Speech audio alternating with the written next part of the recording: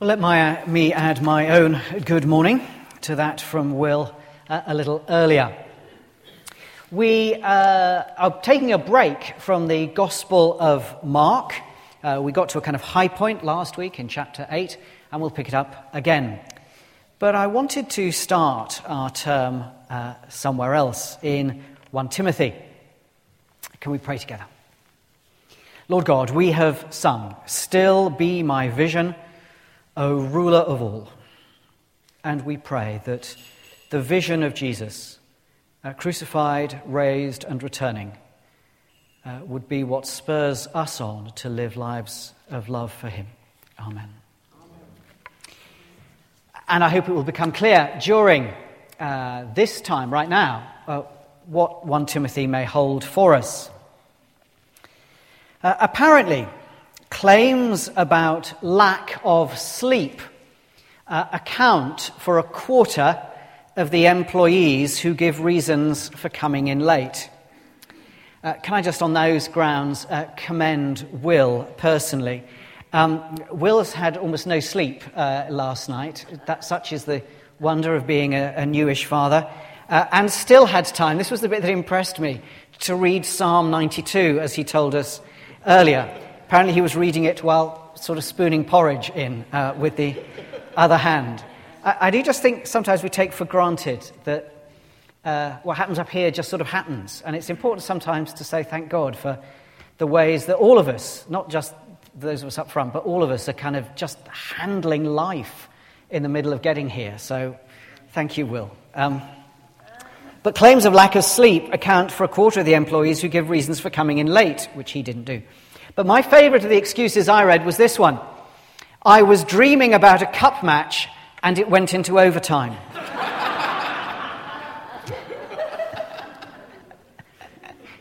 We sometimes need help to face our own responsibilities.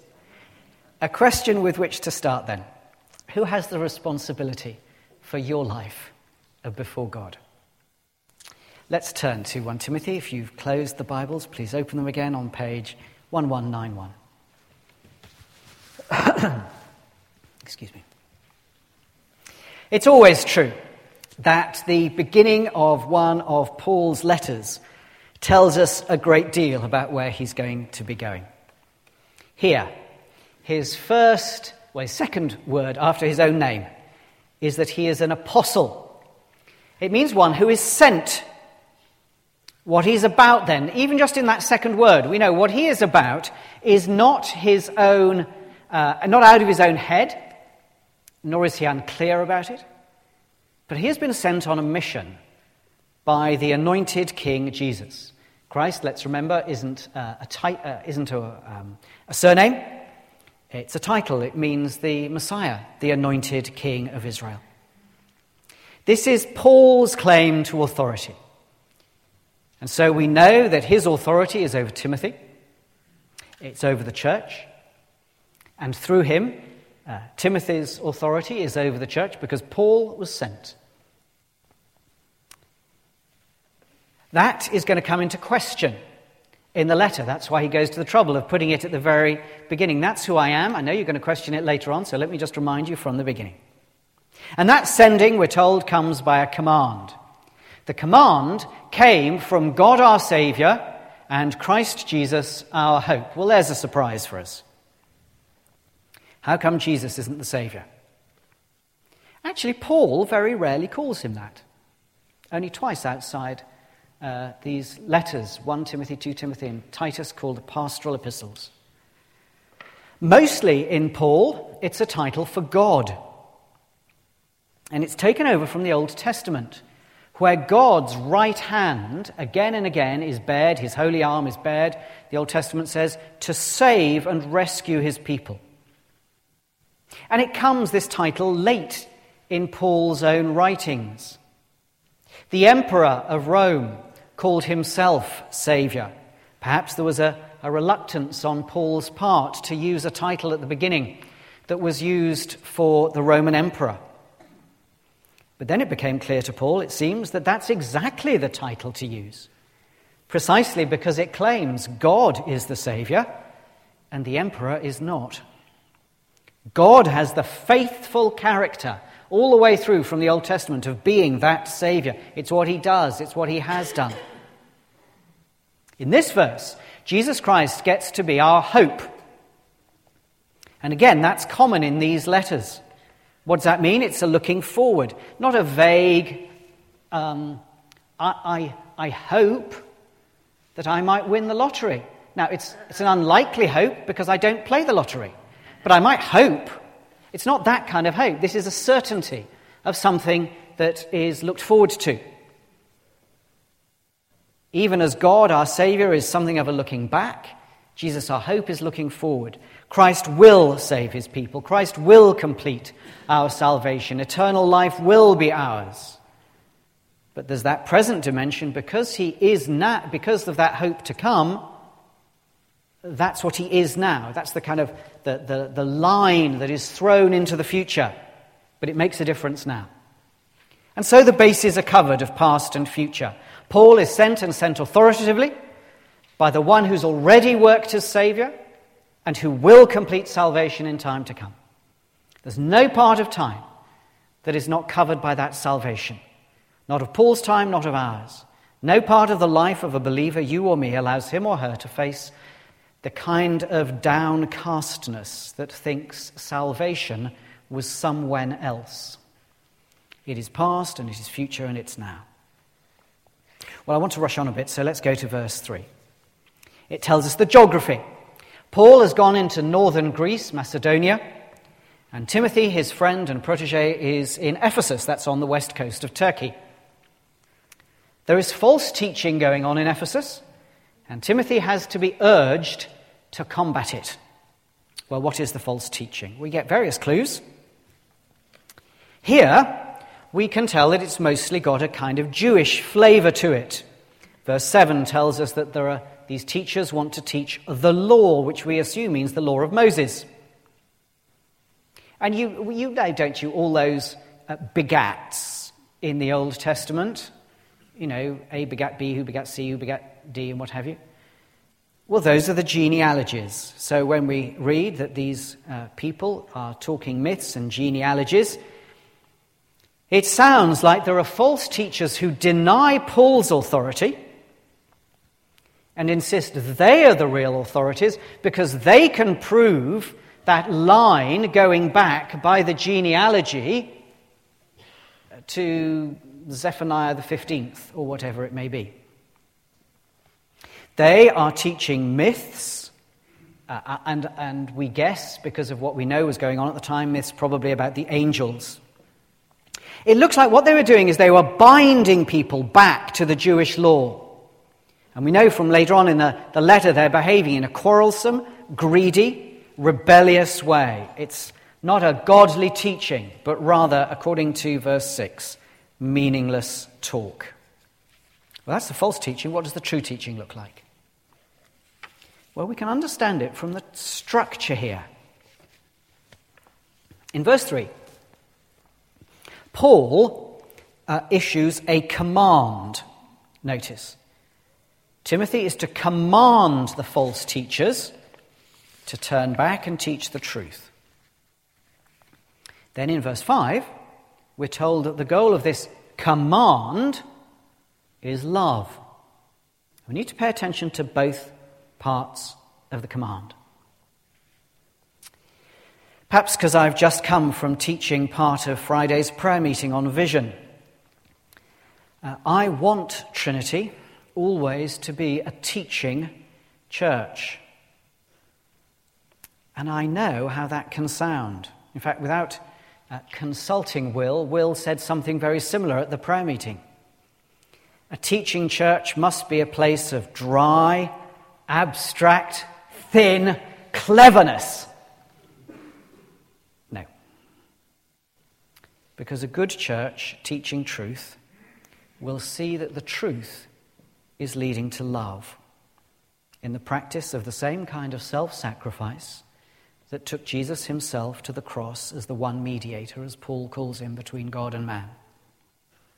Command certain men not to teach false doctrine, then the goal of this command is love. I want to drive that home today.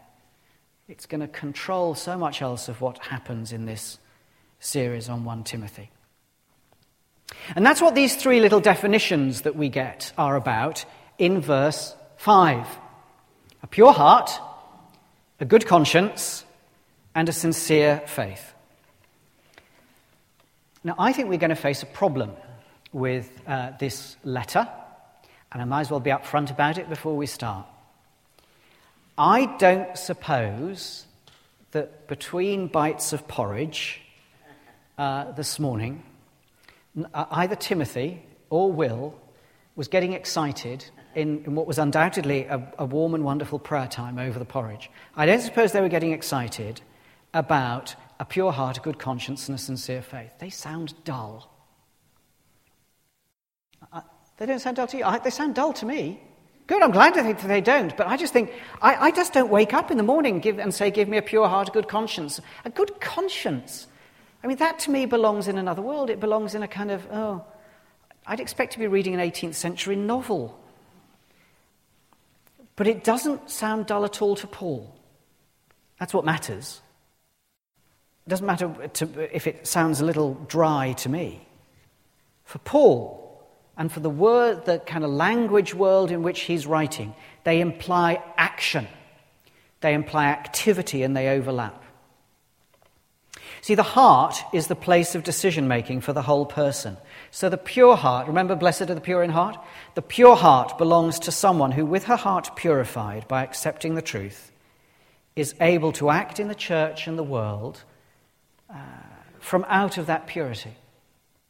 Her motives are pure in her acting. Or conscience. Conscience was well known in the ancient world, and he is borrowing language that is less used, less common perhaps for us. And it's the faculty that sits inside us between knowing what is right and then going on to do what is right. It's the kind of gatekeeper. Yes, you know what is right, but the good conscience is the thing that enables you to go on to do what is right. So a good conscience is a conscience that is made good by the truth and then approves us as we enter on acting rightly out of love. And then sincere faith. Literally, it means an unhypocritical faith.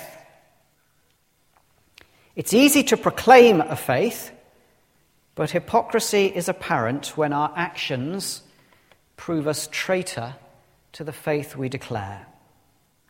A sincere faith is a faith where what is believed and trusted flows in all sincerity towards loving action.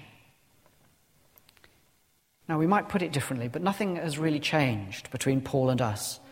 Good teaching of the truth should still lead to love of the neighbour expressed in action. Now, what I want to do with that is to drive home, if I can, something about the whole letter, and then consider where we ourselves might be in danger. Would you please turn over a couple of pages to chapter 6 and verse 11.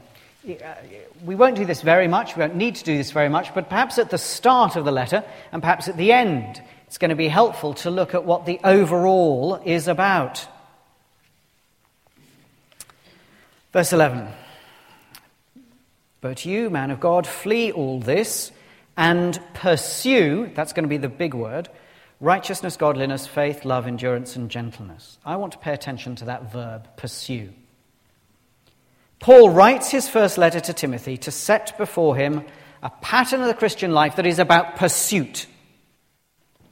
There's no sort of jogging along for the man or woman who's new in Christ. We're not invited to be like the rest of the world, except when those dramatic moments may happen. We must not suffer under the delusion that there's a kind of long-term place of rest in which we get acted upon rather than acting. Paul knows that the Christian life is a striving and a pursuing, it's not a jogging along. And it seems to me vital to emphasize that pursuit, not as being just over the whole letter, but over these words back now in chapter 1. We teach, and we need teaching churches, not because there is always something new to say, there isn't, but because of my heart and yours. The human heart is always inclined to wander off, as these false teachers have done. In verse 8, the human heart will always settle down to a flat normality that's far from the dynamic of God working by his Spirit to capture and live in salvation that is past and to come. Teaching will always mean bringing individuals and churches back to the kind of plumb lines of the faith, the clear certainties of what is true, because we forget and wander. It's not that the truth needs a new revealing, but it's because our hearts wander off and settle down to think about irrelevancies. True teaching gets us back to the truth so that we get out there again and pursue the life of love. We need to identify the shape of true teaching precisely because the false teaching of these verses is no longer around. Do you know, I haven't heard a good debate about genealogies for a long time. So does that mean, therefore, that we can kind of check off verses 1 to 7 here and say, oh, okay, that's not our problem, we're okay, we can go on to verse 8. No, it doesn't mean that. That's why I've spent so long on true teaching. The point for today may be that all teaching is false, that does not lead us to active pursuit of godliness ourselves. And that disturbs me, because it does make me question our teaching here. And I mean the whole structure of teaching, from Sunday groups as we've prayed, through Sunday mornings, Sunday evenings, to small groups. And I wonder whether we've accidentally taught a myth. Over against the false teaching that was developed over centuries, the Protestant church in the Reformation was right to insist, salvation comes by grace. I cannot earn or work for what God gives me as gift in salvation. But have we accidentally conveyed a message that once we accept the death of Christ on the cross for our sins, that's that? There's no more to say. We've accepted the offered gift, and the rest of life is simply lived in that acceptance. Here's my salvation, one for you. Oh, thank you very much. I'm very grateful. Here's a song. The death of Christ on the cross grants us free salvation, that's true. But have we downplayed the equal truth that that free gift will cost us everything we've got? It is true when we say once saved, always saved. But have we ended up with a myth of once saved, always settled? Have we downplayed the active following of Jesus as a pursuit of godliness? Have we become those who only look back and stopped looking forward? When our neighbours look at our lives, can they see what it is that we are pursuing? We are, as the song says, to ask God to lead us out of darkness, to walk and not to sit as children of light. I think 1 Timothy might be a timely reminder for us. It's not that by the end of it we'll be back with the ancient era, all frantically trying to earn what is actually a gift. Of course it's not that. It is a gift that we are put in the right with God, and that gift comes from him in the first place. No, rather we might return to the sense of personal responsibility, that no one else can pursue godliness for us. Our godliness is achieved by our pursuing it. There are no excuses. Who is responsible for me pursuing good godliness? I am. Who is responsible for you pursuing godliness? You are. And so my question to myself this morning is whether we've accidentally conveyed a myth. You are a sinner. Come to Jesus and that will be that. Oh, and it would be nice if you came to church. My prayer is that these mornings with Timothy will teach truly. And the test of a teaching church must be how we pursue, by a purity of heart and motive, a love that changes lives in the world around. And just as an illustration, let's go back to that second word in our reading today. Paul knew he was sent from God and what he was to do out of love. Each one of us should have an answer to the question, what am I sent from God to do in this world out of God's love for it? It would be my dream, I mention it hesitantly, it would be my dream though, that there'd be a line of people coming for prayer at the end of our services in 1 Timothy saying, I don't know, I'm not an apostle, but what am I? What am I sent to do? What does it mean for me to pursue godliness? Because, truth to tell, I've settled. Not very long ago, I conducted a wedding for a friend. And it was a friend whose life was occasionally a little chaotic. And I could tell from the reaction of the next generation back up, as it were, that they were really pleased he was settling down. So I told him in the sermon that the last thing I wanted him to do was to settle down. Please God, let us not say to ourselves, once saved, always settled. Let's say, once saved, always pursuing. It's easy to say, but let me pray at home with a prayer of unsettlement and invite you to lead, to test it as to whether it's true for you as an individual. Let's pray.